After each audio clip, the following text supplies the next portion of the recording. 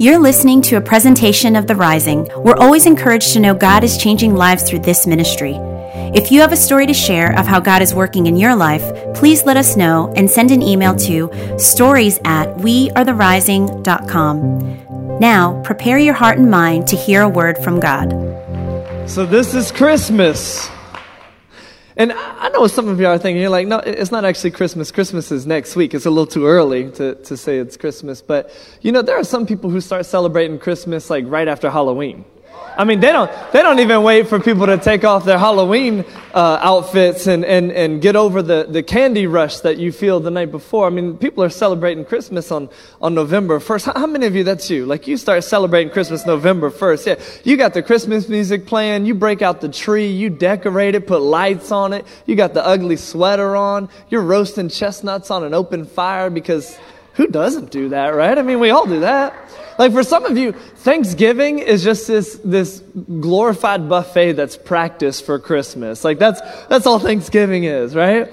And but I love this time of year, and I love this season, and but I do find it fascinating the ways that we celebrate Christmas. And I don't know if you've ever thought about all the different ways that we celebrate Christmas. Like, it really is the most wonderful time of the year. And because of that, we deck the halls with boughs of holly, fa la la la la la la la. Which, by the way, how many of you actually deck your halls with boughs of holly? Right? No, you don't even know what a bough of holly is. But we sing this song. This is the time of year where what we do to celebrate is we take a tree that grows outside and we put it inside in our living room. And we don't just put any tree in our living room. It's a pine or a conifer. Like, you don't put a maple tree in your living room. You don't put an oak tree in your living room. You're not decorating a weeping willow in your living room. Like, it's this pine tree that we put in our living room. And what we do is we take this tree that belongs outside, we put it inside, we put lights on it, or maybe you get a tree that's already pre-lit. Come on, somebody. And then we decorate the tree, and then we put presents underneath the tree.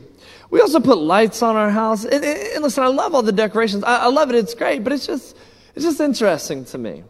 It's at this time of year, too, that we sing all sorts of different songs, right? I mean, we sing songs about reindeer. We sing songs about jolly old St. Nicholas. We sing a song about a snowman who comes to life and terrorizes a town. We sing this song about a little drummer boy who comes to play a drum solo for a little baby Jesus born in Bethlehem, because that's what every newborn baby needs, is a drum solo in the middle of the night, right? And so we sing these bizarre songs. We echo the words of Mariah Carey's song, "All I want for Christmas is you. And I want this 4K TV too," right? It's like, hey, honey, I love you and all your curves, but this TV has a curve you do not have. Come on, I need it for Christmas. It is a 4K 70-inch curved TV, just in case you were wanting to get me something. But we echo this song. It's bizarre too. At this time of year, we drink eggnog, which I love eggnog, but it's like this time of year, if you don't know, eggnog is made of raw eggs. And so it's in this time of year, like, our fear of salmonella disappears. And so we just drink down this frothy, calorie-dense drink. And but I guess if you put enough rum or bourbon in it, I mean, anything tastes good. So for me, I'm just like, hey, bring on the nog, right? Just bring it on. And so we drink that. And the other thing we do is we kiss people because we're standing underneath a parasitic plant. Right? I mean, that's what mistletoe is. Mistletoe is this parasite that leaches onto another tree. It kills the tree. We clip it, we put it in a doorway, and we're like, hey, we got to kiss. So, I mean, it's just bizarre how we celebrate this season. But I love it. I mean, this time of year, I love this time of year. It really is, I think, aside from summer, this is the best time of year ever. And it's just bizarre how we celebrate it. And so I started thinking through, are there other ways that people celebrate Christmas that are just as bizarre? And so what I did was I did some research this past couple weeks to see how other countries and cultures celebrate Christmas. And I could do that research because I only work on Sundays. And I'm just joking. By the way, I love it when people think that. They're like, you just work on Sunday. No, this is a full-time job. Like, preaching on Sunday is just part of what I do. But I don't know if you've actually ever considered what I do on Sunday. Like, it's tough. I mean, here's what I do every Sunday. Well, first, every week, I have to write a written report that I have to then orally give to you. And the oral report that I give to you each and every week has to be comedic and funny, because if it's not funny and you're not laughing, you're not going to stay with me. And so I got to figure out how to be a comedian on Sunday. I also have to put content in my sermon that's both timeless and relevant. The text that I have to use is 2,000 years old. And so I'm drawing from that to make it both timeless and relevant so it relates to you. But then on top of all of that, I have to pull all this together to make something that's inspirational, motivational, and challenging. Something that's going to help you live at the next level of life. I mean, this is difficult work. I don't know if you've ever thought about it. You haven't because you're concerned about your own job. But I'm under a lot of stress and pressure every Sunday. So I need you to respond a little better sometimes. I need you to laugh a little better sometimes. Even if it's not funny, just give me that sympathy laugh. Like, he's really trying because he's really trying to help me become greater. And so I'll just give him a bone. But anyway, so I started researching some things that other countries do to celebrate Christmas. And here's some interesting traditions that other countries do. And maybe you want to adopt these in your own celebration of Christmas. In Sweden, since 1966... they've built this massive goat out of straw and ribbon, and they place it in the center of a castle square during Advent. But since this tradition began, when they started building this goat out of ribbon and straw, another tradition sprang up, and this tradition is to see if they can burn the goat down. And so this Swedish tradition with this goat has become like Burning Man. But it's this massive goat instead of this massive man. And since its inception in 1966, the goat has been successfully burned down 29 times. And the most recent time was in 2016. So maybe you want to do that. In Austria, now, I don't know what the people of Austria were thinking when they came up with this, and maybe you're familiar with this because of a movie that came out a couple of years ago about Krampus. But in Austria, they have this folklore about Krampus, who is this beast-like demon creature that's said to be St. Nicholas's evil accomplice. And while St. Nicholas rewards good kids, Krampus snatches bad kids and takes them away forever. So the people of Austria got together and they're like, we will scare kids into being good. And here's the most disturbing part about this. Actual real people dress up like this and roam the streets during December and scare kids in Austria. Maybe we'll leave that one alone. I don't know. But in Iceland, for 13 days leading up to Christmas, kids put their best shoes by the window. And during these 13 days, 13 trolls called the Yule Lads come out and play, and they leave gifts in the shoes of good kids, but they leave rotten potatoes in the shoes of bad kids. In Caracas, Venezuela, every Christmas Eve, people in the city head to church. By the way, make sure you're here December 23rd, because people in Venezuela go to church too, but when they go, they roller skate there. So, hey, if you want to do that, do your thing. But here's what I think is the most bizarre Christmas celebration of all, and it happens in Catalonia, Spain, where they have this thing called a Christmas log. And this is a hollow log with stick legs, a smile, and a red hat. And every evening, between December 8th and Christmas Eve, kids feed the log treats and give it water, and then they leave him under a blanket to keep him warm.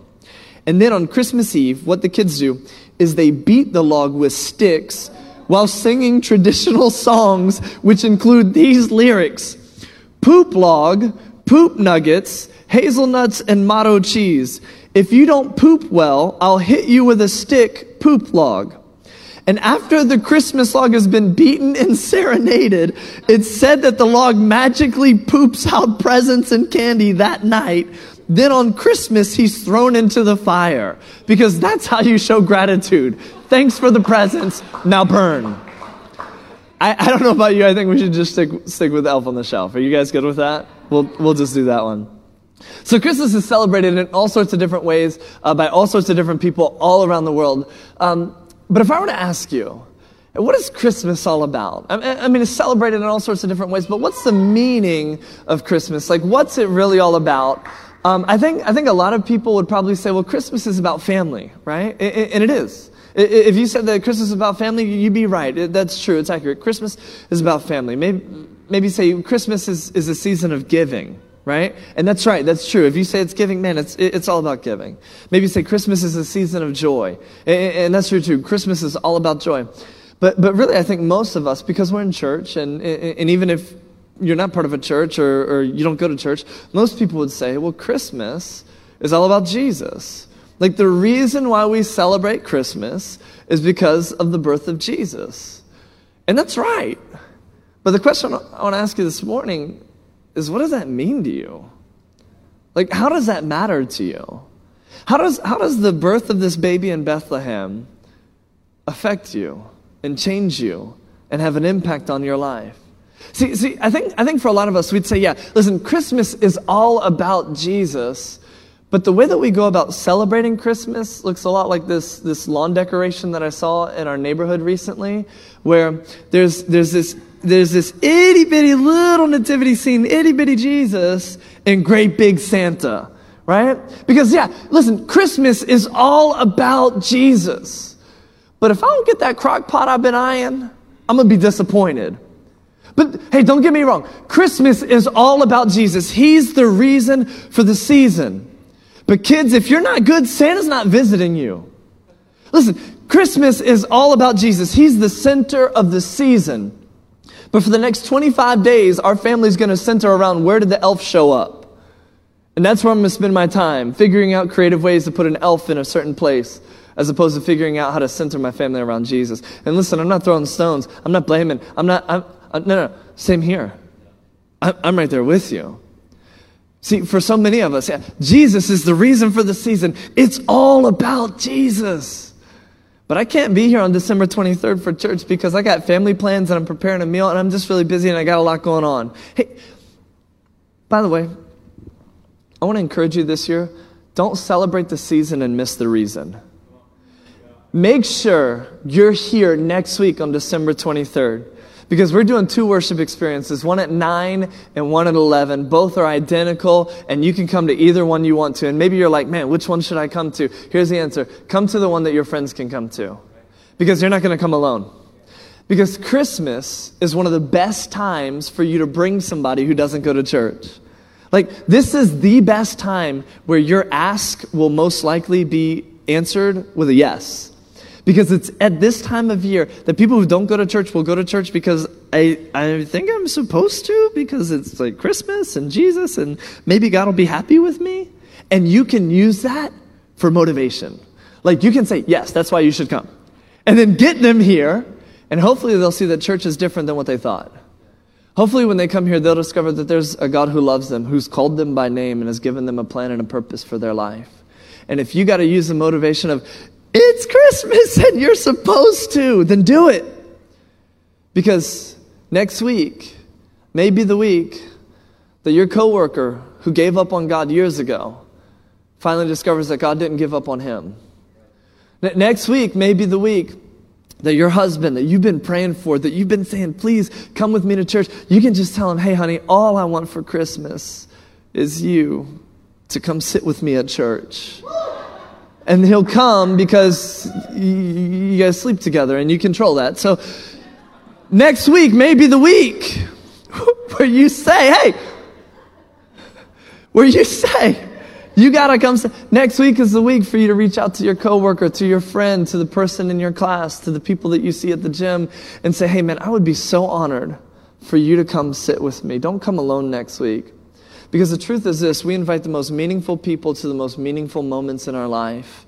And next week is the most meaningful moment of this season and hopefully of your life, because you get to come and celebrate the birth of your Savior. But when you bring your friend, when you bring your family member, when you bring your coworker, you get to bring them to introduce them to their Savior as well. Because Jesus isn't just your Savior who saved you from your sins. He's their Savior as well. And He's called them to become greater. And you get a chance to introduce them just by saying, come and see. And one of the things that we've done as a church to just really help you with this is we've given you tools to make inviting easier. When you came in, you saw some invite cards on your chair. We gave you, I think it's like a stack of 10. We want you to get rid of those by giving them out to people. Don't get rid of them by throwing them in the trash, but get rid of them by giving them out to people. Take a picture of that of that invite card and text it to your friends and say, man, it would mean so much to me if you came and sat with me this Sunday. We have posters available at the back, so as you exit, I want to invite you to take some posters and put them up all around. We've already seen people put them up in Starbucks, they've put them up in the library, they've put them up at their workplace. We've seen people put these posters up all over the place, and so we want to equip you to be able to do that. Because who knows, maybe somebody sees a poster, they tear off the tag, and they come because you put it there, and their life is forever changed. We have a radio ad right now that's running on 96X. It ran this past week. It'll run this week. We even made a video for this radio ad. We posted it online so that you could share that to get the word out. And the reason why we're doing something like that, the reason why we're spending money to advertise on the radio is so that you can use that as a tool to say, hey, I don't know if you've heard my church's radio ad on 96X, but you should come. And maybe somebody hears that and they're like, oh yeah, I have heard that. And then I saw this poster at Starbucks. And then you're giving me this invite card. I think God is calling me to come. So we do all these things to make it easy for you to bring people so that you can partner with us. We can partner with you to reach people who need to know that Jesus loves them and he hasn't given up on them and he's called them to become greater. So next week, 9 and 11, both identical worship experiences. And maybe you're wondering, which one should I come to? The one your friends come to. And maybe your friends, you have some friends who can come at 9, some friends who come at 11. That means you're coming to both of them so you can sit with them. But don't come alone. We want to pack this place out because next week this place is going to be packed out. And by the way, 9 and 11, that's going to be the norm one day where we're doing 2 worship experiences. Because I just see the day when this place is packed out, where people are in the balconies. Like it's going to be nuts, but we're preparing for that now. So make sure you don't come alone. We invite the most meaningful people to the most meaningful moments in our life, but this is the most meaningful moment in their life, and they don't even know it. Really, really what I want you to do this week is I want you to do the words of the song, go tell it on the mountain that Jesus Christ is born. But I want you to go tell it on the Instagram. I want you to go tell it on the Facebook. I want you to go tell it one-on-one. I want you to go tell it through the text message. I want you to go tell it through a phone call. Don't sit complacent this week and let your friends go on and celebrate the season and miss the reason. Go tell it that Jesus Christ is born. That Jesus Christ is born. That Jesus Christ is born. Jesus Christ is... that's what I want to ask you about this morning. That Jesus Christ is born. What does that mean to you? That Jesus Christ is born. This baby that was born in a manger 2,000 years ago, what does that mean to you? How does that affect you? How does that change you and transform you? That Jesus Christ is born. Today we're starting this series about Christmas. It's a 2-week series. And I wanted to center this series around the song Happy Christmas, War is Over by John Lennon and Yoko Ono. This is a song that was released back in 1971. And it was a song that was made really as protest for the Vietnam War. And I didn't choose this song because I wanted to talk to you about protesting the Vietnam War. But I chose this song because of the sentiment that it carries when it comes to this season. So I don't know if you caught it when we sang it earlier, but this song, Happy Christmas, War is Over, there's this juxtaposition between happiness and sadness. Between gladness and sorrow. There's happiness in the song because John Lennon sings the familiar greetings that we're used to. Happy Christmas, or Merry Christmas, Happy New Year. He wishes, I hope you have fun. And so that's a great part of the song, but there's this melancholy tone to the song. There's this sadness to it. And there's a section in the song, really the very beginning, where he says, so this is Christmas.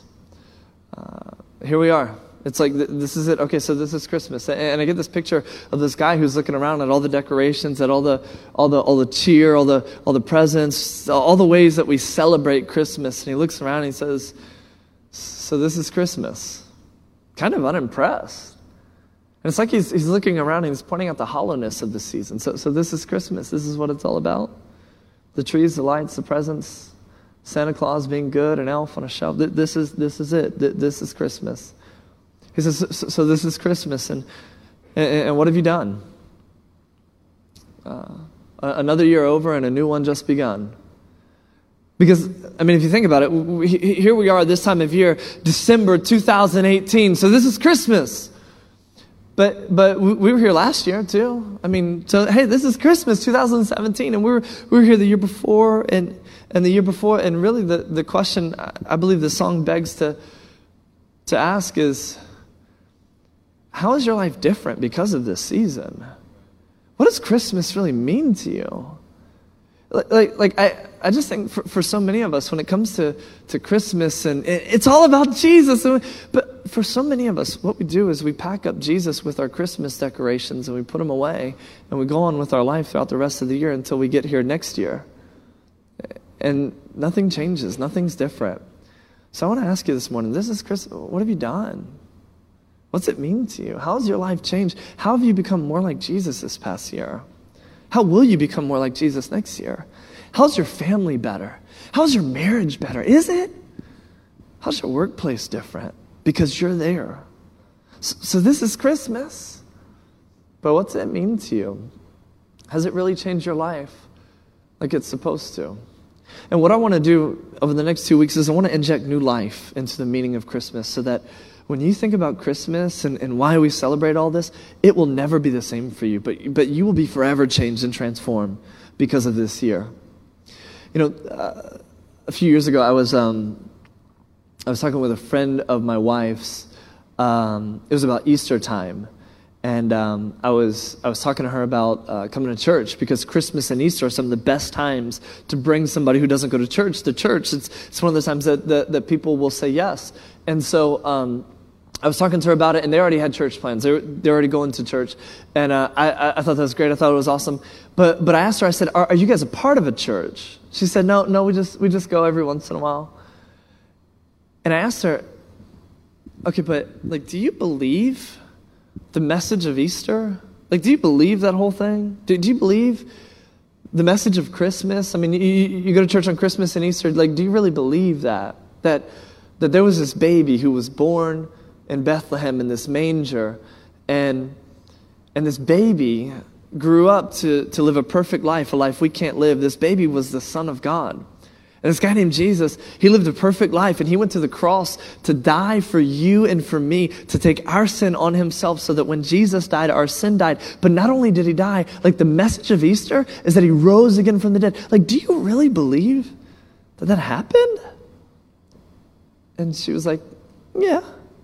By the way, I have this tendency to just like ask some of the most challenging and awkward questions to people. Like, we were there picking up our kids from daycare, and I was like, "Do you really believe this?" And she was like, yeah, I do. And so then I asked her, "Well, how come it's just part-time for you then?"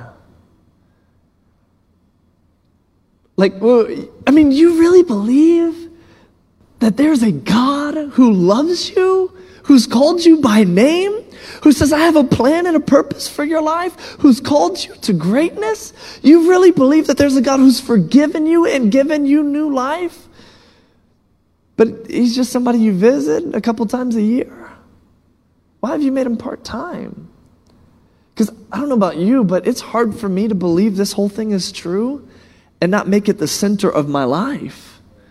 Because it means, man, that there's so much more for me. That I can have victory, even when I feel defeated. That I am good enough, even when I feel like I'm not. Like, if I really believe this, it means that my marriage can be better than it is. It means that my kids can grow up with hope. It means that my job doesn't have to be something that I dread going to, but my job can be like, it's my mission field. It's a place that I can shine the light and love of Jesus to people. Man, if this is real, it changes everything. And so this is Christmas. What have you done? What's this mean to you? Who cares? Baby was born 2,000 years ago. If it doesn't impact your life, it doesn't matter. So what is Christmas to you? I want to tell you what it means to me. Christmas, here's what it means to me. Christmas means that the war is over. See, John Lennon in this song, he gave us the reason for Christmas without even knowing it. Christmas means that the war is over. But in order for me to explain to you what that means that the war is over, I can't begin 2,000 years ago in Israel. I need to actually begin in the very beginning in the book of Genesis, the first book of the Bible. See, the way that Genesis begins is this. It says that God creates the heavens and the earth. He creates everything that we see. He creates rocks and plants and birds and bees and Gila monsters, and he creates everything we see. And what we find in the book of Genesis is that God is a hedonist. God creates everything for our pleasure so that we could enjoy it. God also, he creates us so that we could be in relationship with him. And so God creates everything for our pleasure, for us to enjoy, for us to manage, for us to take care of. He creates us to be in relationship with him. And God creates us with a choice to love him or not. We see it in Genesis chapter 2, verse 16. When God creates Adam, he says to him this, you are free to eat from any tree in the garden. When God creates Adam, he creates him free.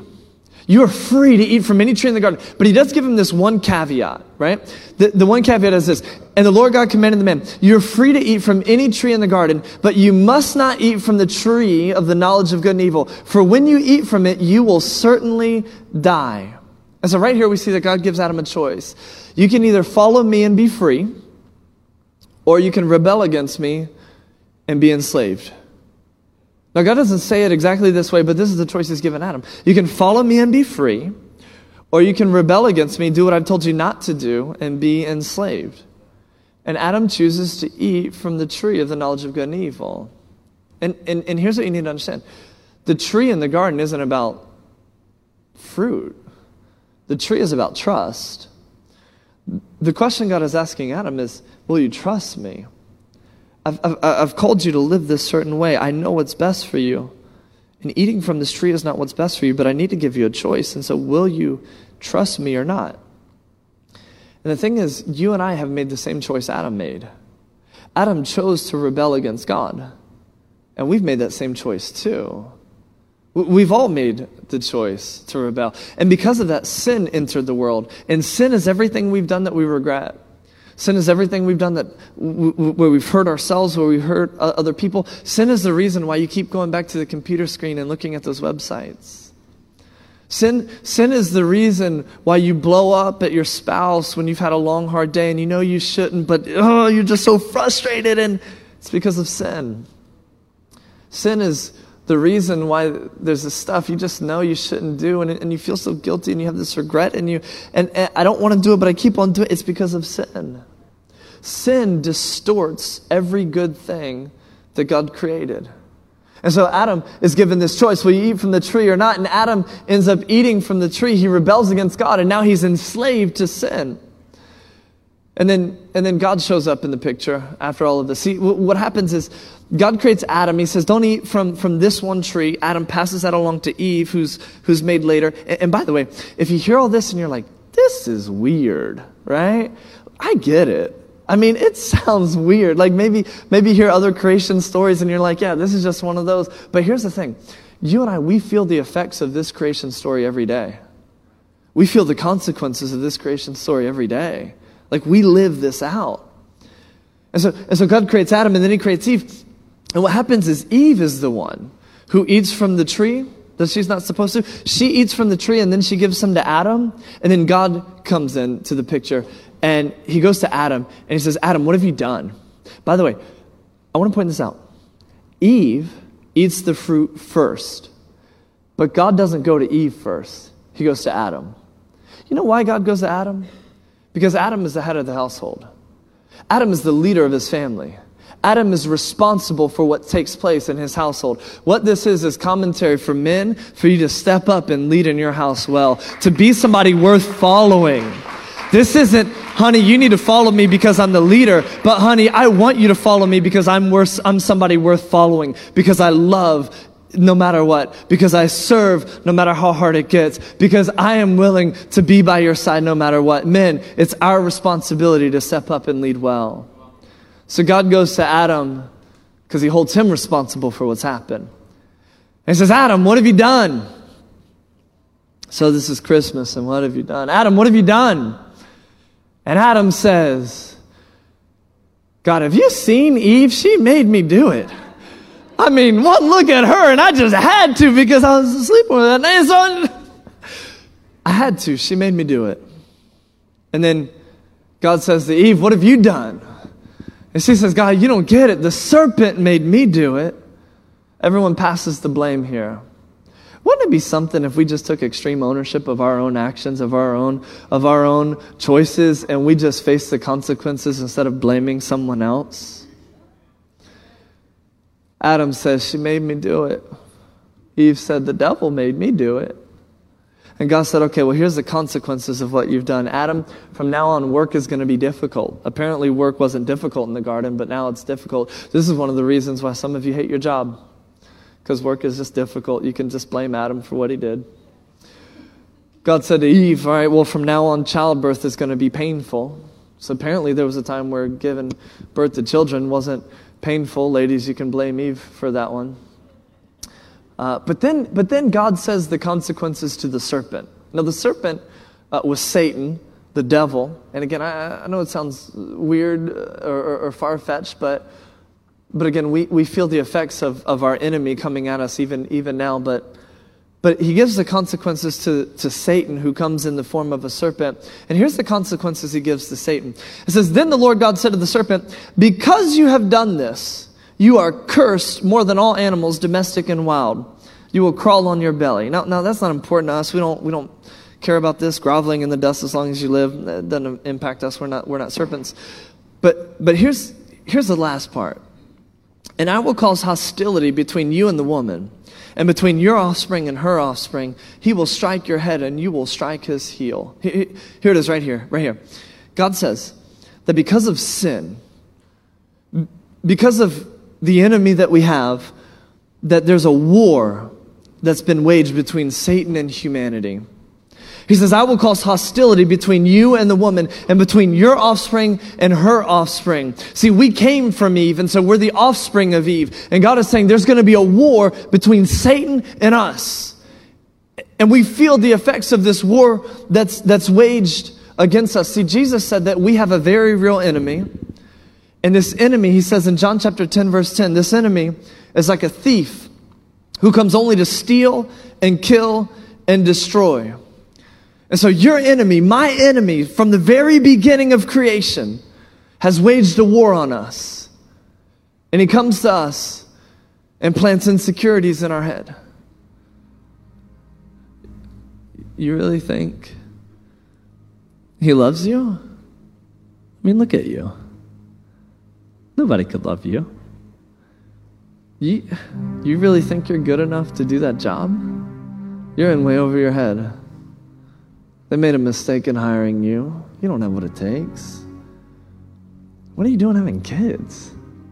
You can't even take care of yourself, let alone them. He plants these insecurities, these feelings of inadequacy. You can't do this. You don't know what you're doing. You're not good enough. And he does this to steal your confidence, to steal your courage. He comes to us and he attacks us with this feeling of discontentment. Because my life doesn't look like my friends on Instagram. I mean, their hair is always nice, and they're always smiling, and they're always having fun, and their family photo looks amazing. It took us 5 hours to get one good photo. There must be something wrong with me, because my life doesn't look like what I see on Facebook and Instagram. He comes to rob you of your contentment with the weapon of comparison. See, comparison kills contentment. He comes to you to try and destroy your family by lobbing grenades of lust at you, by throwing these darts of just, is anything going to change? Nothing's ever going to change. You're stuck in this. Might be a good idea to start looking elsewhere. We have an enemy who comes to steal and kill and destroy. And every time you have to choose between faith or doubt, peace or worry, hope or despair, trust or restlessness, joy or sorrow, forgiveness or offense, victory or defeat, serenity or stress, you feel the effects of this war that's been waged in you. And there's this tension. Here's how the Apostle Paul wrote it 2,000 years ago. He penned how we struggle in this war. He said, I want to do what's good, but I don't. I don't want to do what's wrong, but I do it anyway. And you feel the effects of that. I feel the effects of that. We've been in this war since the beginning of creation. See, at the beginning of creation, a war was waged against us. And this isn't some super spiritual war, angels and demons battling out there, but it's a war that we feel every single day. For some of you, it's a struggle just to come to church today. We feel this war. Genesis 3:15, I would cause hostility between you and the woman and between your offspring and her offspring. And he will strike your head and you will strike his heel. And there it is. This sentence right here points to the promise of Christmas. He will strike your head and you will strike his heel. In the very beginning, in Genesis, in the Garden of Eden, God said to Satan, there's going to be a war between you and humanity. But I'm going to send someone who's going to strike your head. You'll strike his heel, but he's going to crush your head. The kids in the Harlem Community Choir sang in that song this refrain, war is over.